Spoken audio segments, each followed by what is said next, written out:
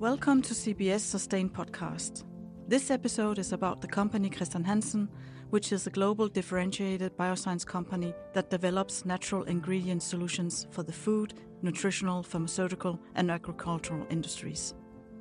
We will get to know Chr Hansen's work towards the Sustainable Development Goals, and in particular towards SDG 2, better farming to achieve zero hunger, and SDG 3, good health and well-being. In the podcast, you will hear Susanna Kugelberg, a CBS researcher on organizational capacity for the green transition, talk with Torsten Stenholt, who's the Executive Vice President of Global Operations at Chr Hansen.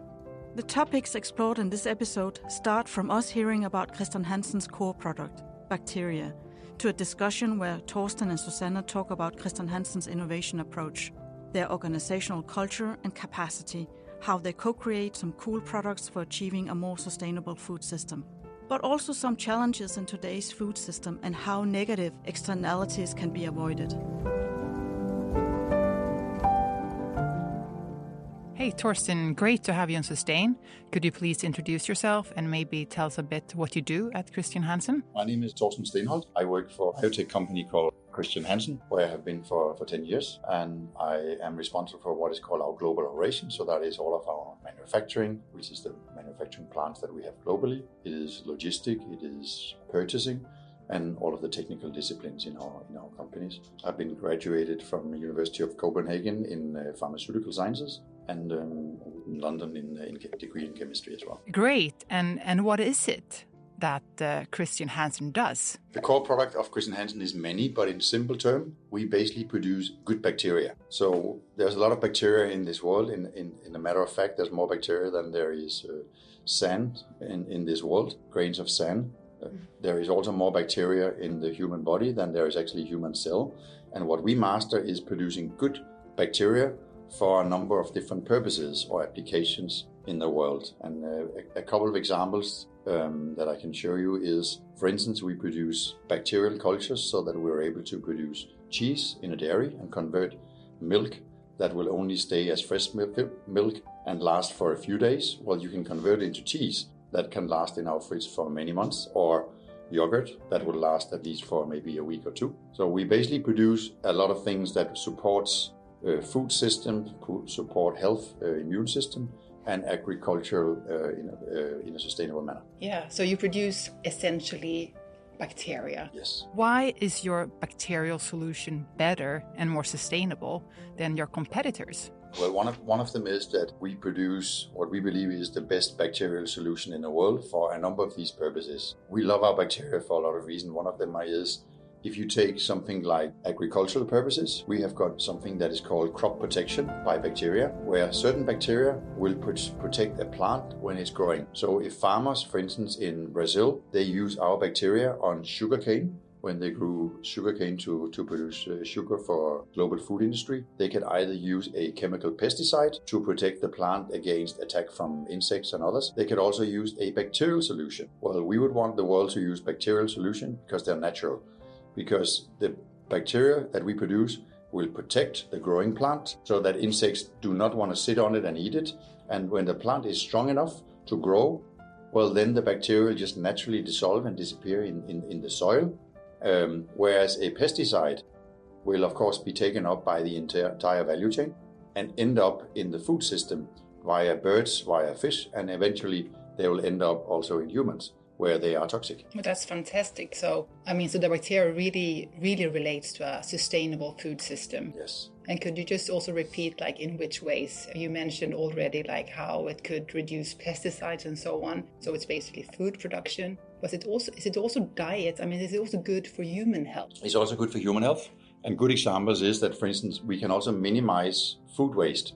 So we can use bacteria in different kinds of products so that there will be less wasted. An example, for instance, can be in a yogurt. We can, of course, help a dairy produce a great tasting yogurt. But in addition to it, we also got some special bacteria that the dairy can add into a yogurt, which means it will now have a longer shelf life. So in your fridge at home, Susanna, you might have a yogurt, and if you leave it open for 6-7 days and you look in it, well, it might have grown molds on the top and you will not eat it. Now you're going to throw it in your bin and you're going to buy another one. If you use our bacteria and the dairy will add it, that food will now last for longer in your fridge, in the cold chain, both in the supermarket, but more importantly with you. So it will not grow moldy, which is, chances are then that you will finish the entire pot and therefore not throw it out and buy another one. So overall, in a lot of food systems, we can do the same in salmon, we can do it in freshly prepared salads, and a lot of food applications. So we can basically keep the food tasting nicer and not going old, and therefore we minimize food waste. At the same time, we also minimize the risk of food spoiling bacteria that potentially can be harmful for our health. So there's many different ways where we can actually help all the food producers of this world minimize waste, produce more safe food. Yeah, so it's safe and it's healthy, and then we reduce food waste, as you said. And you have mentioned it, so it could be applied to yogurt. Yes. And then we're talking about dairy products. But going more to a sustainable food system, we also look at the changes of like what we eat. So we're going more towards plant-based. Do you also encourage some broader shifts in consumption from dairy towards more plant-based options like yogurt, cheese, and maybe some alternative protein to meat? Absolutely. So in a lot of food systems, and now I mentioned dairy, well, we are pretty large in dairy as an example. I was in US in around early May, and I visited a large supermarket in US that is called Whole Food. Well, Whole Food is very, very large in a lot of plant-based food as an example. So they have a whole section, for instance, when you go to the dairy section, well, a whole several meters of shelf space is dedicated to yogurt and cheese that you and I would know. But the yogurt, as an example, would then be produced not from milk, but from other solutions. So that could be almonds, it can be oat, it can be a number of things, coconut. Well, there you'd like to be able to produce a yogurt that tastes similar to the one where milk is the raw material, but now you have another source like oat. Of course, these producers would need to take that oat milk that we can also drink and convert it into something that has texture and has taste similar to the product we know. And in these kind of systems, of course, they would also use companies like Chr Hansen to say, hey guys, can you please help us? We got this product here that we'd like to produce. We would like to do it from oat milk, and we like to taste it as similar as possible to a dairy product. And then we work with them in our application labs to come up with these solutions. So you can say, in that respect, we also support sustainable development in our food systems by helping all kinds of food producers when they want to change raw materials. There is also companies that are working, of course, in alternative protein sources. So if we were not to get the proteins that we humans need for growth, we need for amino acids, for a lot of health issues. People cannot live without protein. But we would like to go for more sustainable sources, as an example. Well, it is possible also via fermentation, the process that we master when we produce bacteria. You can also get bacteria to produce protein. And therefore, a lot of companies now are working on, a lot of it is still kind of on R&D, research and development stage, but gradually it will be industrialized and it will be on sale. And I've got no doubt that one day you will be able to produce protein from a vegetarian source that has been fermented and will taste similar to meat. It will not be the same. And there is already companies that you know in the US that they are pretty significant already, where you can go and buy a burger, and you and I tell you, you would not recognize that this was not from meat, but it's actually a fermented product. And it tastes like 99% similar to the normal meat burger that we know.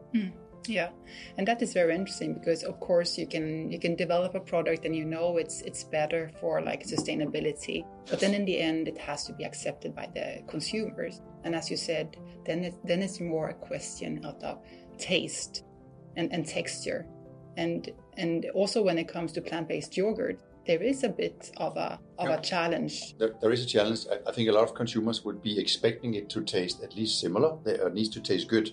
I think they can accept that it's slightly different, but it cannot taste bad. And that is a barrier, of course, that the industry needs to overcome in all of these different food systems.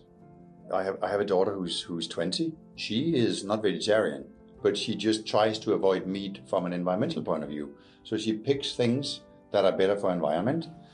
She likes yogurt. She prefers if it could be produced from not milk, but alternative sources. She drinks oatmeal and so on. So, and honestly, I think a lot of younger people, they would have that view. They would not be kind of religious about it, but they would want food producers to come with give me the most tasty solution that you can do whilst demonstrating that you are still sustainable in the way you produce it.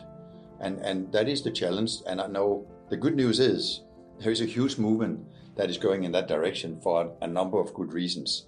And the industry knows that once there is people that has that need and demand, there will also be solutions created. So I think here time is working for us. A lot of it is still in R&D. Some of it is out there in the supermarket shelf. And some of it is already industrialized to quite some scale. So it will happen in most food systems. Yeah, but it's interesting because, entering these new markets, it's of course a question about, the end products and how it tastes. But it's also, sometimes they choose the products because of health reasons. So they also need to see like what's in the product. Is it sometimes a bit, could that also be a barrier when they see like the ingredients are, so many additives, if they don't know what those additives are? No, again, here now might generalize a bit, but a lot of the younger generation, they definitely don't want nasty stuff on their labels. They want clean products. And that is a little bit sometimes the challenge of the kind of new natural food that has a good environmental footprint, that it might not taste the same. And therefore some of the producers, they will say, hey, in order to taste better, now I will add a little bit of sugar and I will put a bit more salt and I need to put some flavors in and maybe a bit of texturizer, which could be chemical. So that is a little bit the challenge right now because it is not completely matured, that they might need to compromise on something. If you both want good texture, good taste, environmental and sustainable kind of upbringing of the product, well, you need to make a compromise somewhere in that food system. But I think over time, younger generations will not tolerate that, and we need to improve it as a food industry. Do you also engage in some kind of communication or education activities about the role of bacteria and fermentation in foods? We are quite heavily engaged in everywhere where Chr Hansen is located. For instance, we participate in a lot of congresses. We are quite heavily engaged with academia, universities, fairs, and so on, where we try to kind of course, preach the role that we have in the world and how we every single day touch about 1 billion consumers that indirectly will touch a product where we have been part of putting that product out there. And that number is really impressive. It is 1 billion. 1 billion people every single day. They wouldn't know that there is some Chr Hansen behind it, but there is. And that also indirectly tells us about the size of this company. So you're operating in how many countries now? Well, we have manufacturing plant in about 6-7 countries, 15 manufacturing plants, but we basically sell globally. And we have offices in, I think it's 56 different countries where we have sales offices and affiliates. So, but any customer in any country can let us know that they would like to buy a product from us, and we will get there. And also, you're a very big company, and you're also mature. Chr Hansen was founded in 1874. So you are such a big company. How do you see, in relations to innovation, to find new markets, new technologies, and so on? Could that be a challenge, or is it? I honestly think it's an opportunity for us. I think we look at everything. We basically hold about 50,000 different bacteria in our bank of bacteria, and a lot of them are characterized, which means we know exactly what role they play. So we see that as an opportunity to impact in a positive manner and in a very meaningful manner a lot of aspects in this world where we can support immunity. We have products, as an example, where we can be added into infant formula. So that is like milk powder replacing human mother's milk, where we can help producers make better nutritional systems. So there's a number of products where we can actually support healthier food, as an example, support immunity and resistance, and we can support healthier animals, as an example. We can support the upbringing of more sustainable systems with plants. So we try constantly to look at ways where bacteria can support and make a positive impact of the future. And therefore, we have a big portion of our employees are working in R&D, and a lot of them are actually working on improving things. So as an example, in a cheese system, we have come up with ways where the dairy can produce, with 1,000 liters of milk, they can now produce more cheese, which basically means they need to produce less to feed more people. So that is also an example of being efficient in the chain by actually improving the products of someone else that we are selling to. Yeah, and that's also very relevant in view of Yes. upcoming population growth. We're maybe nearing 10 billion people in 2050. So of course, food security is a big issue. Yes. But I'm also thinking, I mean, you come up with solutions how you can apply bacteria to new products. There's also, isn't it sometimes hard because of regulatory measures? Yes. And also the difference of regulatory standards in different countries? Can be very difficult, and that's where actually the world has some challenges, because different countries, of course, have national regulations. EU has typically EU regulations. America is another place. And one example is, for instance, when we want to apply some of our bacteria as alternatives to chemical pesticides for crop protection, well, we need to apply, for instance, in EU. And unfortunately, in EU, it can typically take us 5 years from we apply till it gets approved. So that means for 5 years, European consumers will have to live with chemical pesticides being used on the vegetables that we eat, because it takes EU 5 years to approve a biological. And as an example, in Brazil used a chemical pesticide called carbofuran, very toxic, but it was approved in the past. They probably did that because there was no alternative that was better. Well, the moment that there was biological products available, they very fast tracked this. So we got an approval for our product fast into sugarcane in Brazil, because now there was an alternative. Well, I think that was an example where Brazil said, we are replacing something that is safe with the biological systems. So we will take a risk that we have not necessarily gone through 5 years of crops in year 1, year 2, year 3, year 4, because what we take off the market is very, very toxic and the chemical pesticides, and we replace it with a biological one. And I think sometimes some countries and EU is thorough, but on the other hand also slow in making these approvals. So yes, we depend a lot on different national and geographical approvals on a lot of our products. That also goes for food. This was an example from biological crop protection. I'm also thinking, since you're such a big company with such a big market share when it comes to bacteria. So how do you internally work to make your production and supply chain more sustainable? Complementary innovation. Optimization or... Well, we obviously try in technology, as in manufacturing as an example, we try all the time to decarbonize our footprint. So anything we can do to have a more positive footprint on the planet, on for instance, our manufacturing footprint. So as one example, all of our Danish, we have 5 sites in Denmark, 3 manufacturing sites, and also the large head office and so on. We obviously produce a lot of electricity. There's light in this room. There's a television screen in front of us. We need electricity. But all of our 5 sites in Denmark are supplied 100% electricity from renewable energy. And this is not buying certificates. So we have 2 solar sites in Denmark where everything they are producing is for Chr Hansen. So one is in a place near Slagelse and one near Randers. And those 2 locations, one that you can see from the motorway, is supplying our sites for all the electricity. And we are gradually working on creating the same globally, and we want to be there by 2025.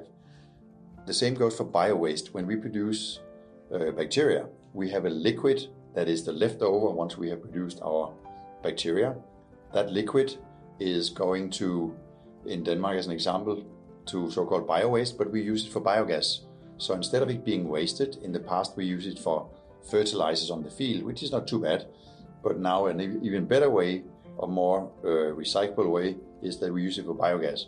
So it's simply converted 20 kilometers from here into biogas that then heats up a number of houses, several thousand houses as well. So every time we have a waste in our food chain, we would like to convert that into a valuable product somewhere else. We might not be able to do it internally, then we can get someone else to do it. Same goes for our packaging material. We like to recycle them all. So we kind of have a pledge on, or a commitment to work on all of these dimensions, including the so-called Scope 1, Scope 2, and Scope 3, where we are working on our internal footprint, how to minimize it, and the same goes for our suppliers.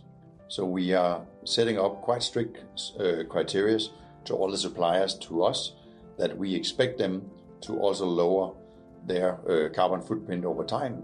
Otherwise, if they do not do that, we will deselect them and pick someone else in the market. So I think the good thing about the whole environmental thing is that both with the commitment to climate actions and the different kinds of commitments that you can do, the 1.5 degrees, the 2.0 degrees and other things, well, the whole industry, and that goes for most industries in this world, if they don't want to go this direction, they will have to be forced to, because companies will be selected and deselected now and in the future based on their sustainable footprint and their commitment to improvements. Yeah, wonderful. Yeah. And I mean, so the core product is really contributing to a sustainable food system, and then you have other, ways of reducing your own footprint, as you say. So I mean, I can imagine you have a big department only working on those sustainability aspects. We have a department, yes. So we have a department centrally that works on it, but a lot of it, of course, is also out in the operations. So like in my world, I have engineers and technical people that are working on solutions. How can we lower the carbon footprint in our world? We have people that are doing other aspects. We have people in sourcing the product, the people and colleagues of mine that basically makes contract with suppliers. So they will negotiate and they will get information from suppliers who is the most sustainable, and that will be part of our evaluation criteria when we pick suppliers. So sustainability is not something that you have to force in an organization. You actually just have to kind of design it in so it becomes a natural thing in all areas. And the good thing about sustainability is for the younger generation. So when I hire people who are in their 20s today, it is one of the first questions they ask us is, how sustainable is this company? And then the good thing about working for a company that actually has a very strong purpose around this is they typically know Chr Hansen and how our sustainable purpose is there and what it means. So this is on kind of several dimensions and several layers that we're working with sustainability. It is of course the obvious one around environmental. It is certainly also on social and on governance. So on social, for instance, that can be a lot about diversity, inclusion, equity, the kind of work environment that we create in the workplace. Sustainable leadership, what does that mean? Well, it means we have respect for people, we have trust in the 4,000 colleagues that we have globally. And on governance, it also means that I don't just think about my company here in Chr Hansen and the 4,000 colleagues and how we operate. We think about local communities, our obligations there. We engage in governments, in politics, the way we think they should be influenced, for instance, to support the kind of industries we have, because they are promoting a greener world. So we basically engage quite broadly on both environmental, social and governance aspect as a company. Interesting. And I mean, just coming a bit, what type of talents do you attract to Chr Hansen today? Is it the typical scientists that are interested in chemistry, or is it more someone who wants to go out and do a nice handprint? No, the good thing is we need a lot of different kind of people and talents into Chr Hansen. We have people here who are technical operators. They run a manufacturing plant for 8 hours a day, Monday to Friday, and then they go home. We have people who are PhDs from university with 8-9 years behind them, just from university, are deeply into the science of microbiology, or biotech or engineering fields. So they're really experts into that field. We also have business people from business schools because we also are a company that has many purposes. And one of our purposes is to create money that we can reinvest into R&D and other purposes, marketing and so on. So we need a variety of people. We need finance people. We need a variety of people. I think that is one of the beauties that a company that flourishes and develops like ours. I mean, there's not one piece of talent that we need. We basically need tons of it, and we need very different talents. I need people working for me that are in this manufacturing plant that are 60 years old, because they have such a big experience from everything they've seen and done. But I also need young talent from universities who are 24 years old and come in, who will challenge us that are older in the way we see the world and say, hey, Torsten, the way you see it there, I actually think you need to come from a different angle at your perspective there and challenge us. So we like the diversity, and diversity is many things. It is how you think, it is your experience, it is your educational background, it is your social background, and it is gender. It is many different things. And we like to have a diverse workplace in the really true meaning of that word. Well, Torsten, I think that was a very nice ending remark. And I thank you so much for this interview. Very nice talking to you. Thank you, Susanna. Appreciate it. Thank you for your time. In this episode, you have listened to Torsten Stenholt and Susanna Kugelberg discuss how Chr Hansen's innovative solution for a sustainable food system actually links back to Chr Hansen's key activities and key resources. In addition, innovations have essentially been driven organically from within the company. That is, how they design products based on needs as opposed to an explicit marketable wish to create demand. Susanna Kugelberg had the pleasure of visiting Chr Hansen, where the interview was recorded. My name is Marianne Kellmann, and I've been the host of this podcast episode.